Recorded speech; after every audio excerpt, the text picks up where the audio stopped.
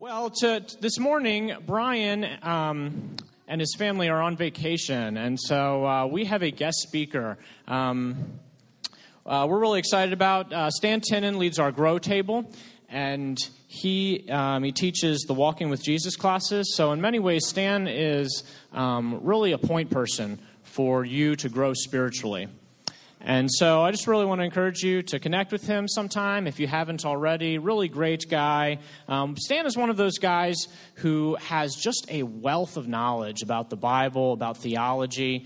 And one of the things I love about Stan, sometimes when you meet someone who has a wealth of knowledge about the Bible, we have this term that we use to refer to them, the armchair theologians, sitting in their armchairs, but not really getting into the nitty-gritty of what it means to really live the Christian life and minister to real people.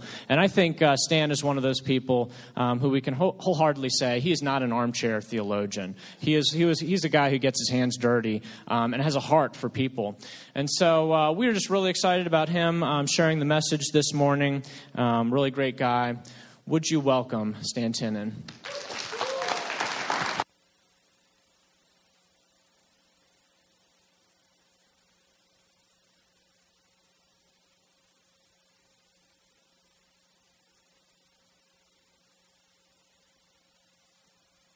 We on? Good?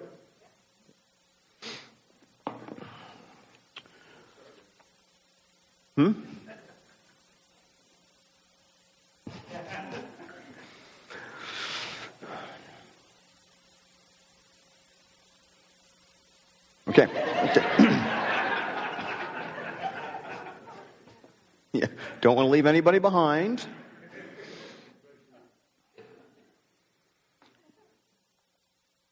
I want to address a potential issue before I get started this morning. We're looking at James. This is the end of the Louder Than Words series that has been on the book of James for a number of months now.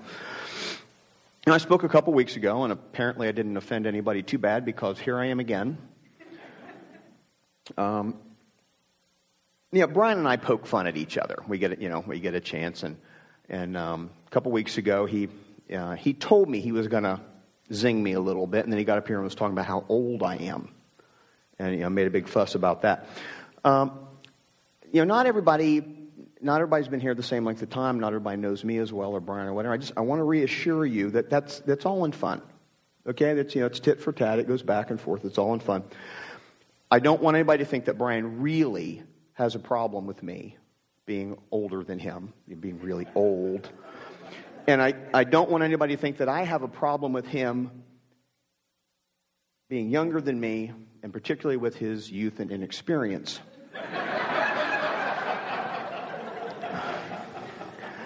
I mean, it's true. You just do the math. I am older than Brian. I'm more mature, more experienced, wiser, taller, better looking, definitely cooler. I mean, this list just goes on and on and on. But, there's a little history. When Adele and I were looking for a church, I pastored for a number of years. We were looking for a church, and we were visiting various churches, and we kept visiting here, and we were praying. He says, God, where do you want us? And God made it very, very clear that he wanted us here.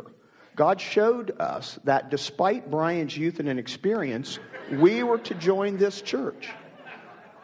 So here we are, supporting Brian wholeheartedly.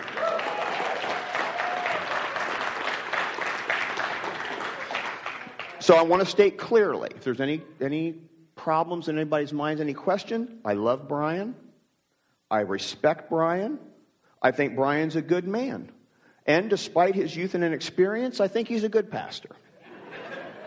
So hopefully that will lay any misconceptions to rest.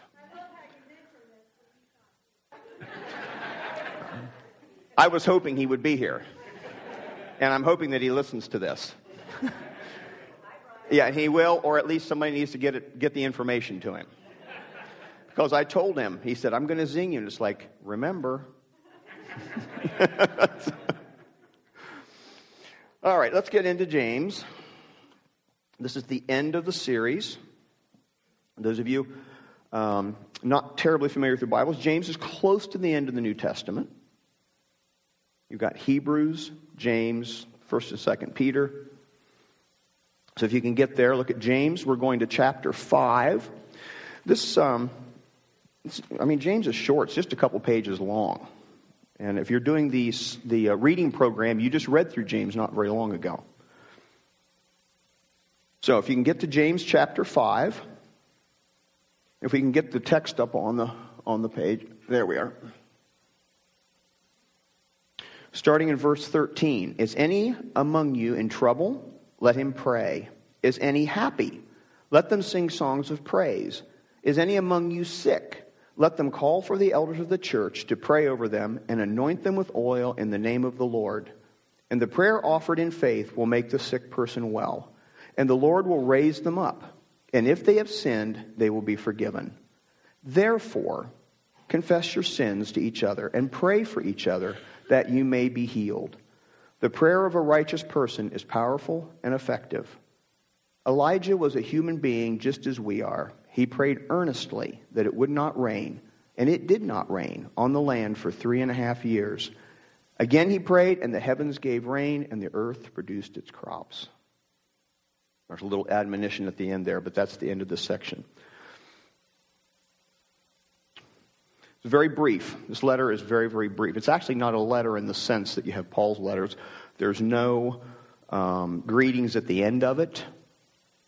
He doesn't send greetings from anybody that's with him. You see that in Paul frequently. This is a general letter, what's called an epistle. This was designed to be a large audience in a number of different locations. So it's really not personal. It's very short. There's not a lot of detail. There's not a lot of explanations. It feels a lot like the Sermon on the Mount. Tremendous amount of stuff packed in a very small package. And you can read the book of James, the letter of James, in probably 10 minutes. But if you start thinking about it and unpacking it, as they say, you'll be there a long time. This sermon series on James could have gone a year easily. There's that much stuff in there if you really take a close look at it. So we're wrapping it up. Earlier topics in James have been trials, tests, and temptations. James is very practical book about the practical aspects of the Christian life. So we all have trials, we all have tests and temptations. Endurance, hearing, and doing the Word of God. James is very big on doing, on action. Not just hearing, not just thinking, not just talking. Do it. He spoke about the sin of being partial, that you favor one group over another. In this case, it was the rich over the poor. He did a section on faith without works. You can say you have faith, but if your actions don't show it, you don't really have faith. The taming of the tongue, very difficult situation for many people. You can do a lot of damage with this. And he knows it and he addresses that. It's a very practical issue. He talks about the sins of the wealthy and the worldly. And then this section on prayer. This is the very end of the end of the letter. James was called James the Just, or another way of putting it, James the Righteous. He was also known as the Camel. And that's because he was given to prayer so much. He prayed on his knees so much he had calluses on his knees, and his knees looked like a camel's knees. So he became known and was highly respected in the early church, and particularly in the Jerusalem church, for his righteousness and his prayer life. This was an outstanding leader of the early church. He was also the half-brother of Jesus, who came to understand who Jesus was after the resurrection. If you're interested in tracing that out, I can show you where that is. It's very clear. Anyway, let's look at it verse by verse quickly, and then I want to point out a few things. This is a review. Is any among you in trouble? Let them pray. Is anyone happy? Let them sing songs of praise. Is anyone among you sick? Let them call for the elders of the church to pray over them. So let's put that in a nutshell. What's he saying? Are you suffering? What's the appropriate response? Pray. Are things good in your life? What's the appropriate response? Now it says praise, but let's think about what is praise. What is giving praise to God? What are you doing? You're communicating with God. What is prayer? Communication with God. We tend to think of prayer as being, I need something. And I ask God for something. That's only a little piece of prayer. There's more to it than that. There's the give and take. So what's he saying? You struggling in your life? Lost your job? Car broke down? Dog ran off? Tree fell on the shed? What's the appropriate response? For a Christian, the appropriate response is pray. But what if it's the opposite? What if everything is lovely in your life? The sun is shining, the birds are singing, the bills are paid. It's not too hot, it's not too cold. Everything's wonderful. Everything's just wonderful. What is our tendency to do in those circumstances? Forget God. We don't have a problem. Why would I talk to God? Everything's fine. What's he saying? What's the appropriate response when things are tough? Turn to God. When things are going good, what's the appropriate response? Glorify God. Turn to God. Acknowledge God. You sick? Okay, now you bring in some help. But the appropriate response is still what? Pray. Now he's talking about the description here. Anyone among you sick, let them call for the elders of the church to pray over them and anoint them with oil in the name of the Lord. And the prayer offered in faith will make the sick person well. The Lord will raise them up. We're not talking about somebody with a headache here. This is a person who's debilitated. The elders have to come to him. That's the picture. Talking about somebody seriously ill. For those of you with a Roman Catholic background, if you've ever heard the term extreme unction, it's one of the 7 sacraments. This is the verse that it's based on. That's not what it says, because the expectation here is that they will live. The expectation in extreme unction is that it's preparation for death. So they took that idea and went a different direction. But this is where it comes from. The prayer offered in faith will make the sick person well. The Lord will raise them up, and if they have sinned, they will be forgiven. This is a very complicated section here, and it's easy to get distracted in this section of James by that little section there about healing. And we need to remember, this isn't about healing. This is a larger section about prayer, and this section about healing is in the middle of it. But having said that, I need to address this about healing because there's a lot of misconceptions about healing and how healing works, and they come from this verse. Because it looks like James is giving us a formula.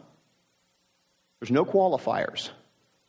If you are sick, if you do A, B, C, and D, you will be healed. Right? That's what it says.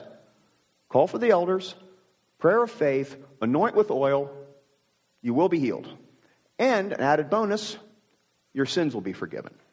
It looks like it's a formula. Some people take it as a formula.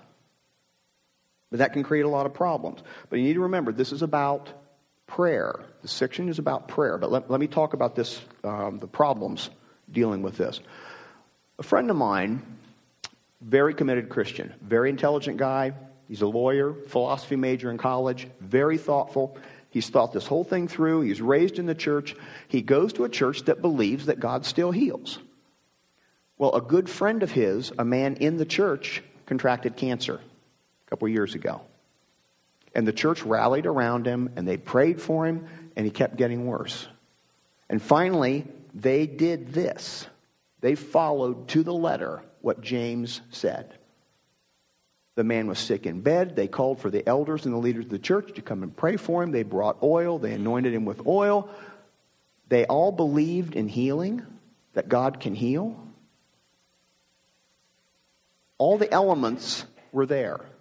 Sick person, elders, anointing, prayer of faith. And he died. And it threw my friend into a crisis of faith that rocked him to his boots. Because he said, if I don't understand that verse, if it doesn't mean what it says, then what does it mean? Number one. And number two, what other verses am I misreading? Because it seems very, very obvious. This is a very, very difficult section of Scripture. And I'm going to tell you right now, I'm not going to be able to answer it all for you. James uses language here that is very ambiguous. And that's where a lot of the problem comes from. He uses terms that could be used for physical healing, but also spiritual healing. He uses a term for anoint, which could mean either. It's actually used more frequently of medicinal, like putting triple antibiotic ointment on somebody, rather than a ceremonial or religious anointing with oil. You get 3 or 4 layers of that, and you read this and it's like, I'm not sure what he's actually saying here. This is a difficult situation. And it ends up, you get people taking this from extremes of what this means. One group, and I think they were from a Baptist background, I'm not picking on Baptists, but they tend to shy away from any gifts of the Spirit or healing like that. And they took it as this was just medicinal. That the word illness, sick, just meant weak. And it can mean that. So they took it as this guy is weak and he's depressed. So you call for the elders of the church and they bring oil. And they said you pour oil on him and you massage it into him and it will invigorate him and it will encourage him. And then he'll get up and everything will be fine. That's one extreme take on this. The other end of that is my friend's position. Now, in between there, you have some variables or some different ways of looking at it. One is that this is exactly the way it worked in James' time.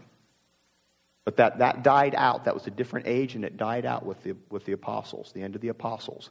That this is the way it worked. James could make that statement then, and it applied then, but it doesn't apply now. Or you can completely spiritualize it. We're going to raise him up. That means he's going to be saved. Or you can further spiritualize it and say when it says he's going to raise him up, they're talking about the resurrection. Way in the future. That's how ambiguous this is about what he's actually saying, specifically about healing. I can't answer that for you. Sorry. I'd like to know the answer myself. Exactly. We don't know. There's too many variables in there to say for sure what he's saying. How many of you have ever prayed for someone and they died? Now look, keep your hands up, look around. Okay, those of you who are sick, don't ever have any of these people pray for you. They obviously don't have it together. Now we're gonna do some prayer. We're going to put in practice what James is talking about a little bit later. I just want to prepare you. Just heads up on that. You might want to be a little careful about who you have pray for you. But if you think that God has told you that he's going to heal somebody, and you go and pray, and they die, that's a crisis of faith. Did I not hear God? Did God not want to heal? You don't know how to read that. It can be very, very difficult. So, is this a model? I don't think so. People that I know that are godly people, believe God's word, understand that God heals, all that, and yet they pray and people still die. It's not a formula. We may not know exactly what it is, but I'll tell you what it's not. It's not a formula. God doesn't operate in formulas. Maybe it's a model for then. Maybe it's a model for then and now. Is there a medicinal aspect to it? Okay, maybe. We don't know.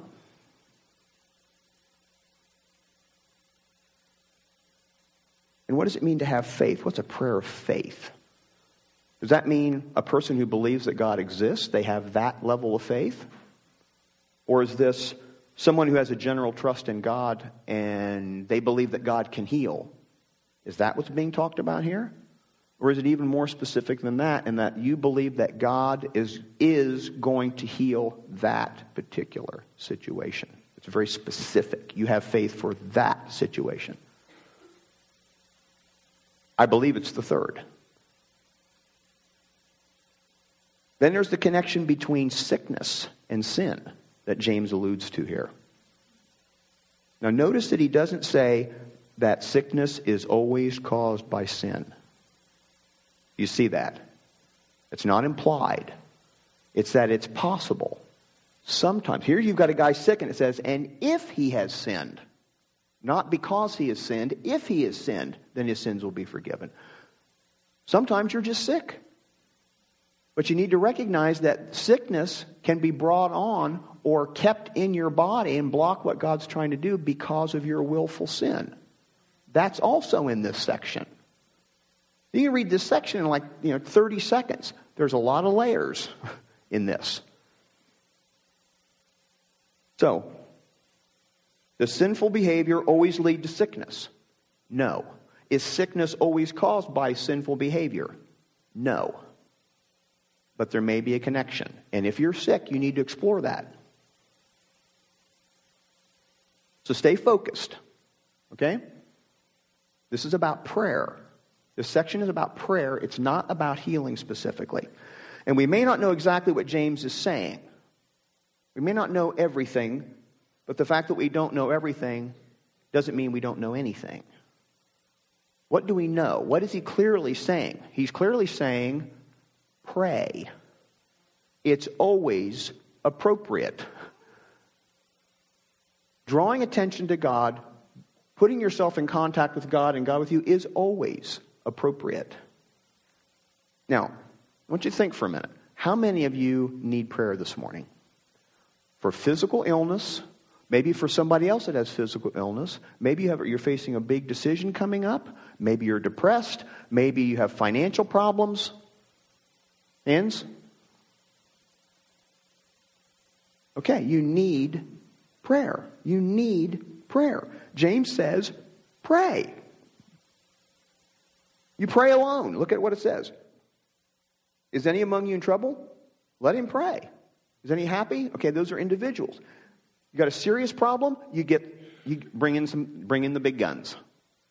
Bring in the leaders of the church, those who have a strong faith, strong knowledge of God's word. Those are the people you want praying for you with faith, that they believe God. And then what does he say? Look at 16. Confess your sins to each other and pray for each other that you may be healed. He's taken it to another level. Who's he talking to? Every one of you. Every one of us. You got a problem? You can pray alone. If it warrants it, bring in some prayer support. It doesn't have to be the elders of the church. It doesn't have to be the official prayer team that we have up here in a little bit. You don't have to leave your seat. Who needs prayer? Hands up. Look around. There's a lot of people here that want to bring God into the situation. And they want you to pray for them. They need you to pray for them, and you need to pray for them. Get God involved, is what James is saying. Don't get hung up on the theological, the little theological niceties and stuff. That's not what this is about. Back in chapter 1, James says, be doers of the word and not hearers only. How does that apply to this situation? Do it. Do it. If we spend this morning talking about prayer and don't do it, what are we doing? Ironically, we're doing exactly what James is warning us against, and that's being hearers of the word and not doers. About claiming we have faith, but your actions don't follow it up. Does God love you? Does God care? Is God capable? If you believe that, why would you not pray? Your behavior says something. Right? That's all through James. Your behavior says something. Your behavior speaks louder than words.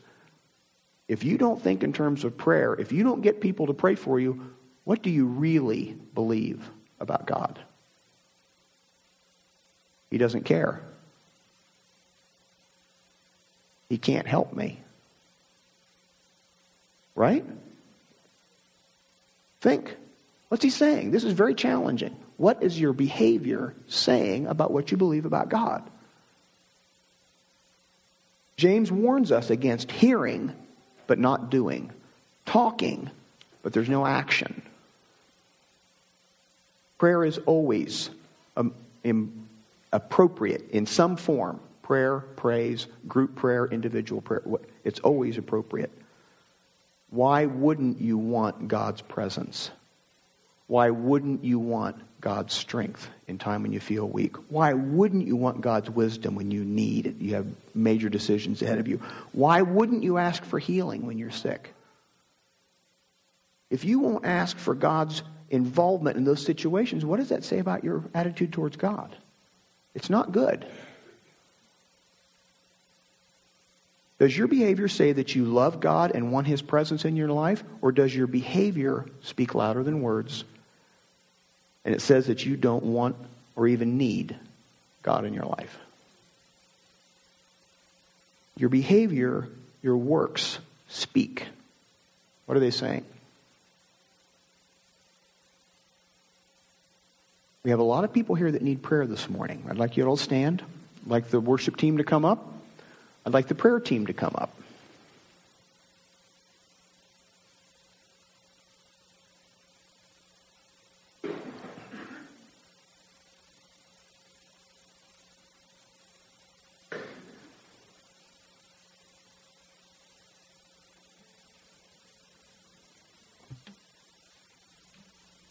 The time for talking about prayer is over.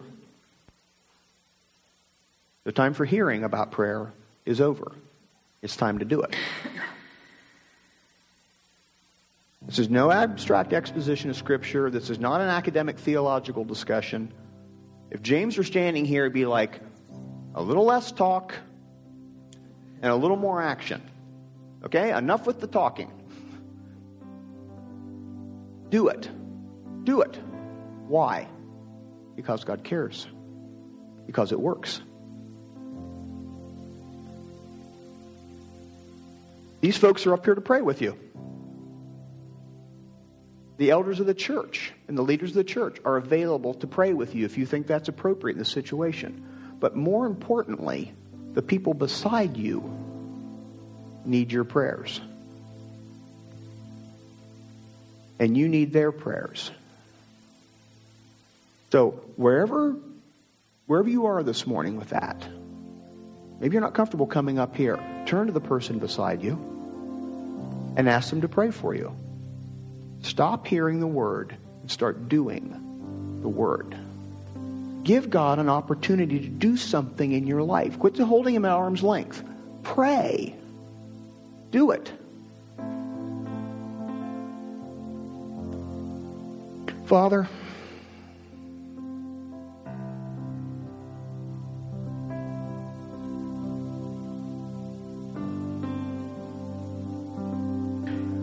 we ask for your presence. Your presence is here. We know that theologically. We ask for the presence of your Holy Spirit to heal spiritually, to heal physically, to save, to give wisdom, to bless, to encourage, to strengthen. You can do it all. And you wait for us to ask.